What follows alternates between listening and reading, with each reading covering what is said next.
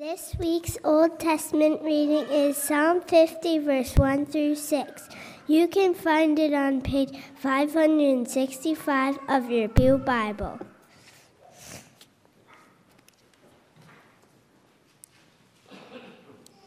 The Mighty One, God the Lord, speaks and summons the earth from the rising of the sun to where it sets. From Zion, perfect in beauty, God shines forth. Our God comes and will not be silent. A fire devours before him and around him. Tempest rages. He summons the heavens above and the earth that he may judge his people. Gather to me this consecrated people who made a covenant with me by sacrifice, and the heavens proclaim his righteousness. For he is a God of justice. This is the word of the Lord.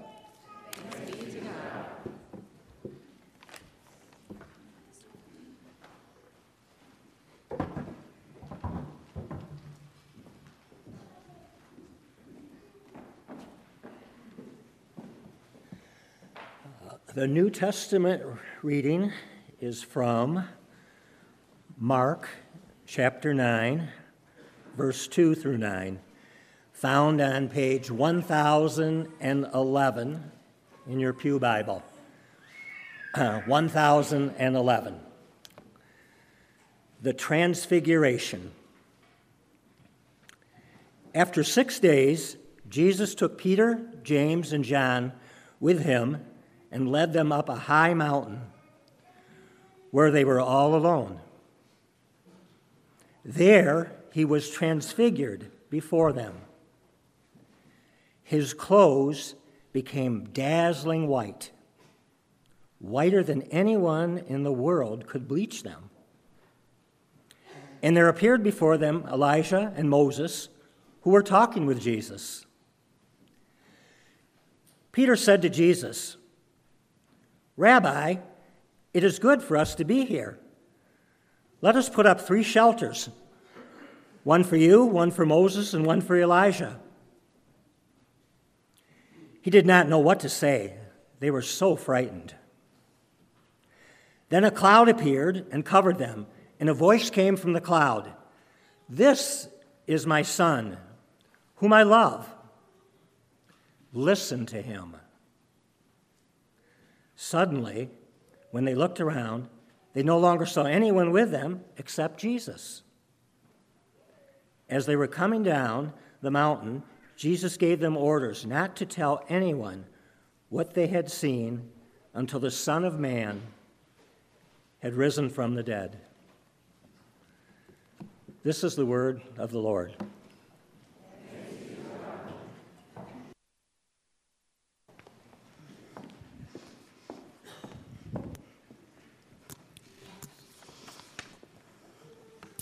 Good morning, Sherman Street.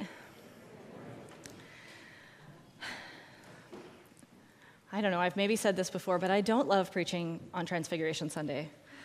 Because, what is going on? And also, we have to talk about it every year, which is hard to say something new every year.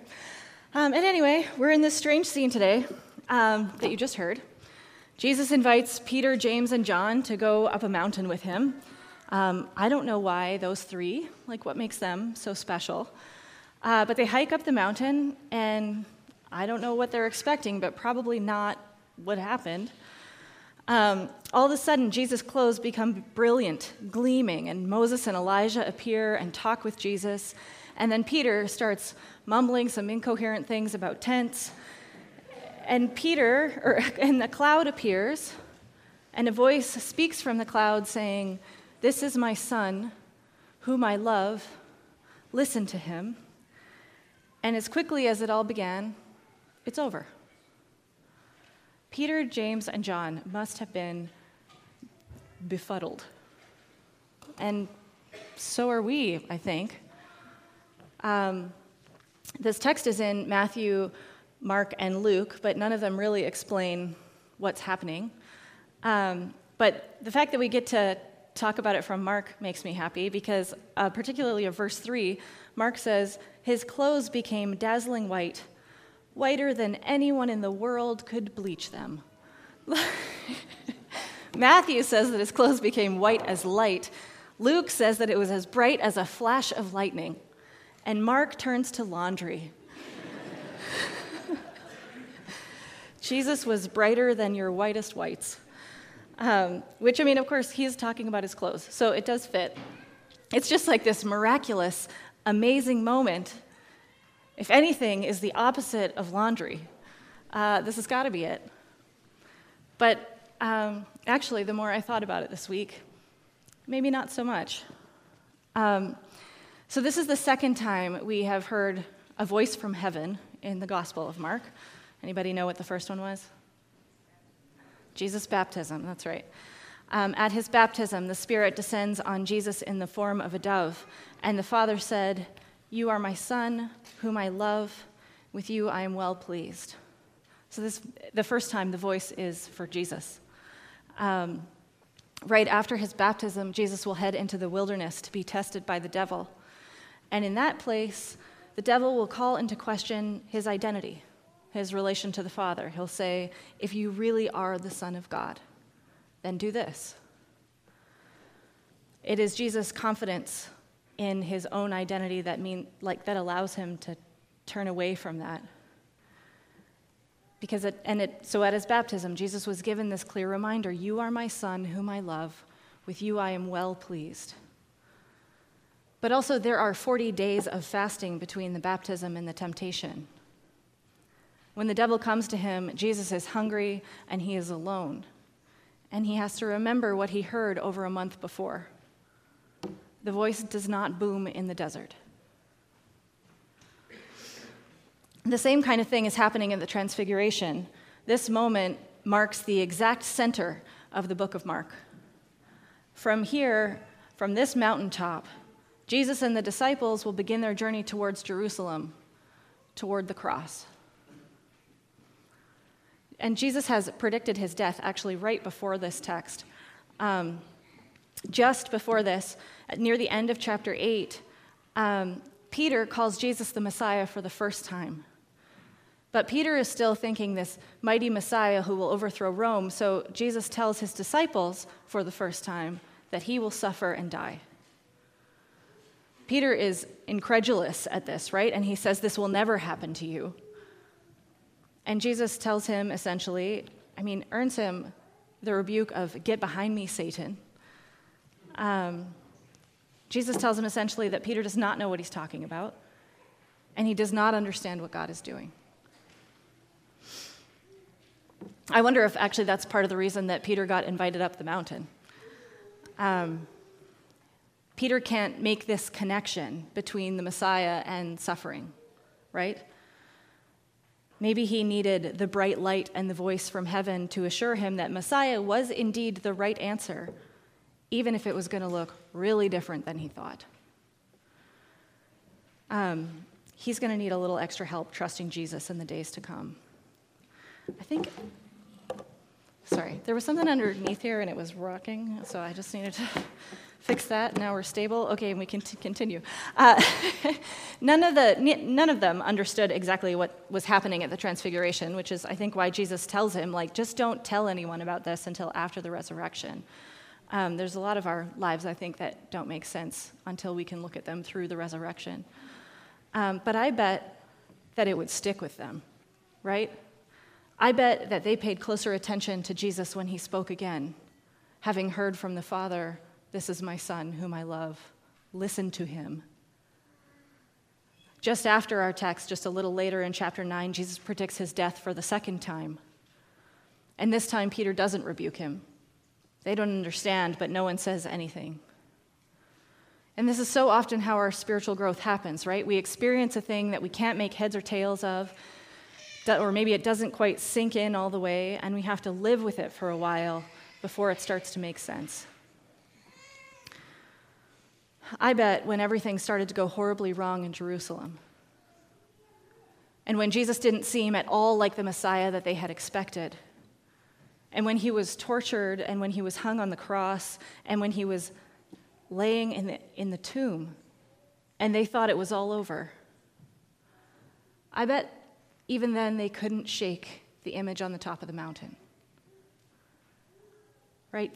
That memory of the voice still rumbling in their chests. What does it mean with the image of the cross and the transfiguration kind of bumping up against one another in their minds? Both of those moments with the voices, the baptism and the transfiguration, they seem like they're preparation for what is to come. They're moments of clarity for when things will not feel clear. If Jesus despaired in the desert, he could remember the voice that he heard. And the disciples, through the trauma of Jesus' rejection and murder, they too could return to what they had seen and heard. At the very least, they couldn't, just turn away from Jesus and say, oh, I guess he's not what we thought, right? They would still be stuck wrestling because of what they had seen on the mountain, even though it seems like the opposite of what they saw in Jerusalem. This brilliant moment became a touch point for them, for when things seem impossible, or for when God seems like God might have completely abandoned them. On that mountain, Peter, James, and John caught a glimpse of the kingdom of God. It's what the Celtic Christians call a thin place, where the things of heaven and the things of earth brush right up against one another. As if through a window, they looked through this world and saw the kingdom of God as clear as day. I wonder if you've ever had a moment like that. Maybe not a transfiguration. Maybe you have. But a moment where God seems especially near. The reality of God seems especially clear.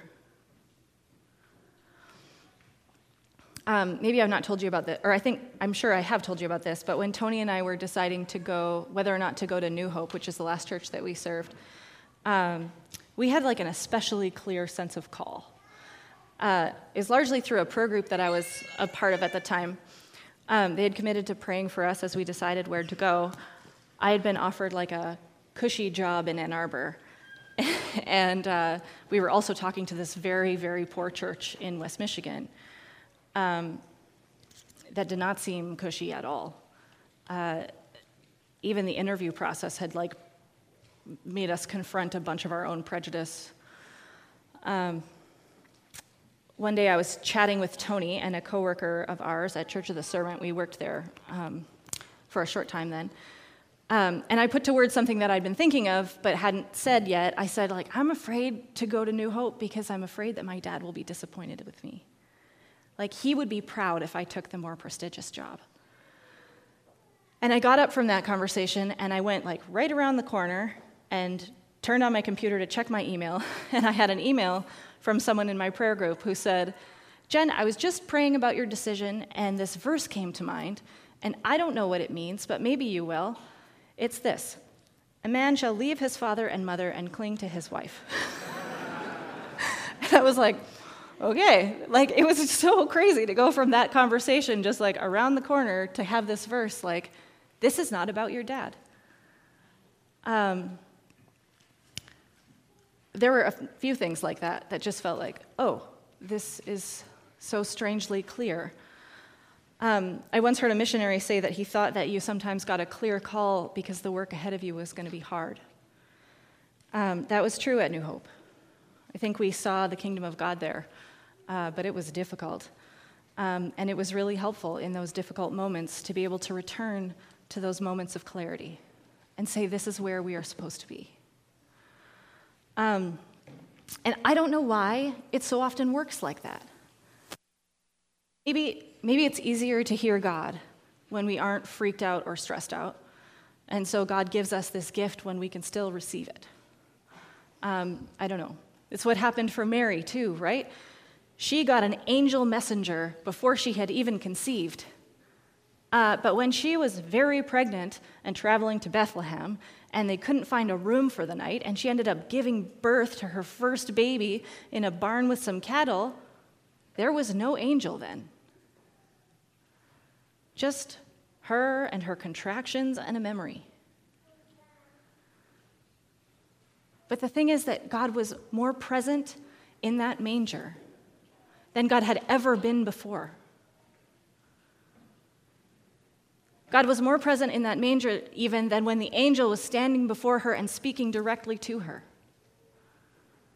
just in a way that it would be much harder to recognize. I don't know why it works like that.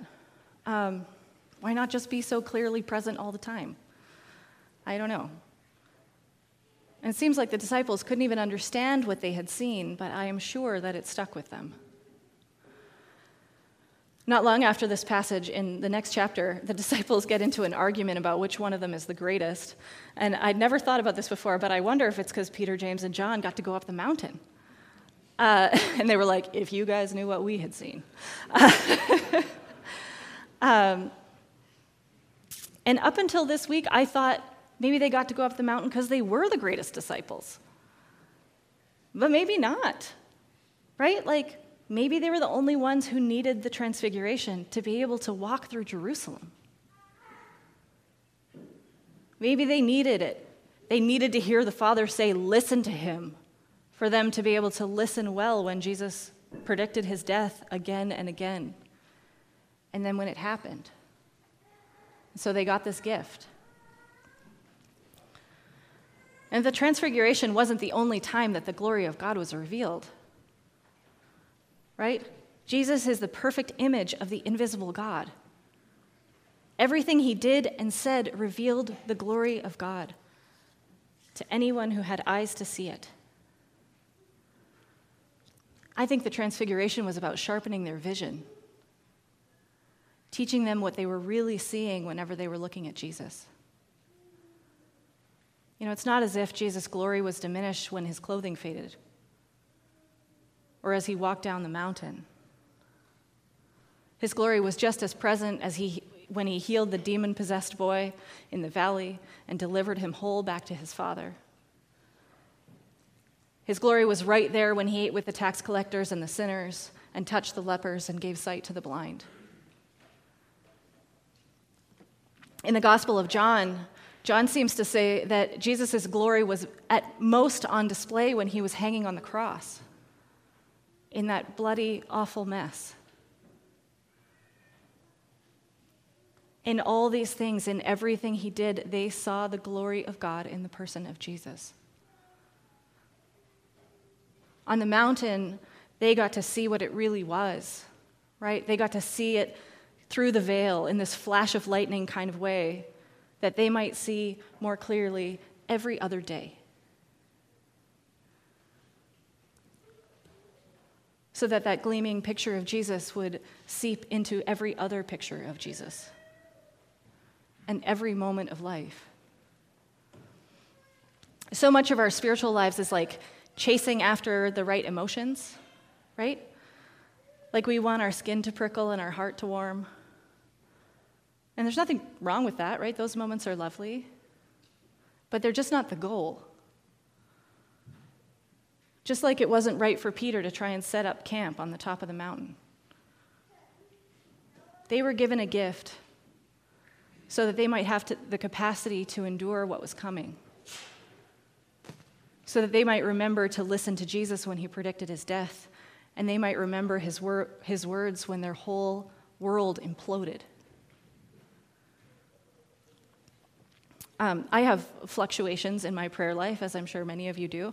There are times when I'm really consistent at sitting down to pray, and other times when I seem to forget about it altogether. And I've noticed through the years that when I return to prayer after some time away, I often feel all the feels that I want. Like I sense God's nearness and movement. I feel like God speaks like through my prayers or through something I might be reading. But that sense always seems to fade as I get more consistent, which is really quite annoying. Give it a week or a month, and my prayers start to feel more perfunctory again. And that's usually when I start to drift.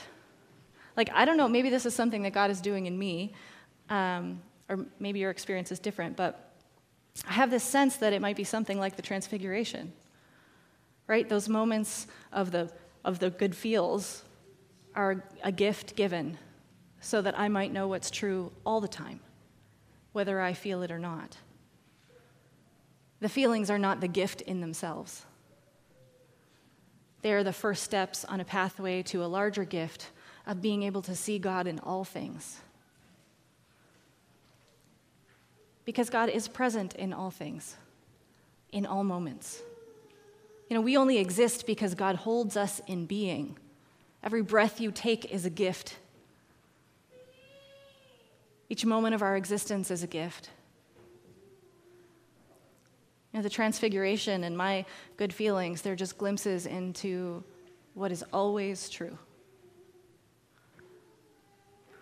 We live in a world where there is more going on than what we see on the surface.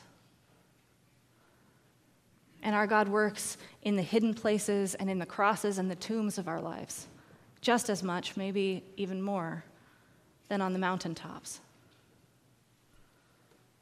And moments of clarity give us an opportunity to learn to see every other moment clearly. Not just the big ones, but the little ones too. Like you've probably heard of Brother Lawrence in his little book, Practicing the Presence of God. Brother Lawrence made it his mission to return to God at all moments, just to continually think God or keep God in mind. He was a monk, and his job at the monastery was to wash dishes, which at first he hated. But doing the dishes became a place of contemplation for him, a place of intimacy with God. He prays, Lord of all pots and pans and things, make me a saint by getting meals and washing up the plates. Kathleen Norris, in her book Acedia and Me, she argues for learning to see God in the daily repetitive routines. She says, the ordinary activities I find most compatible with contemplation are walking and baking bread and, Mark's favorite, doing laundry. Or take Elizabeth Barrett Browning, earth's crammed with heaven, and every common bush afire with God. But only he who sees takes off his shoes. This morning, Sherman Street, my prayer is that we would remember our mountaintop moments and that they would speak to us of every other moment. That we would learn to be the ones who see and who take off our shoes in the abandoned places and the desperate places and the mundane, everyday places. Let's pray together.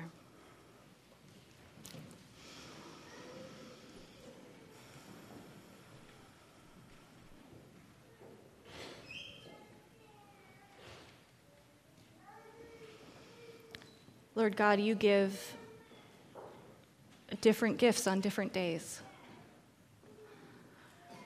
And today's gift might be a transfiguration of sorts, and tomorrow's might be doing the dishes or folding the laundry. And Lord, I pray that we would see how similar they are. That we would see your holiness in all that you give us. That we would see your goodness and love in each moment. In Jesus' name, amen.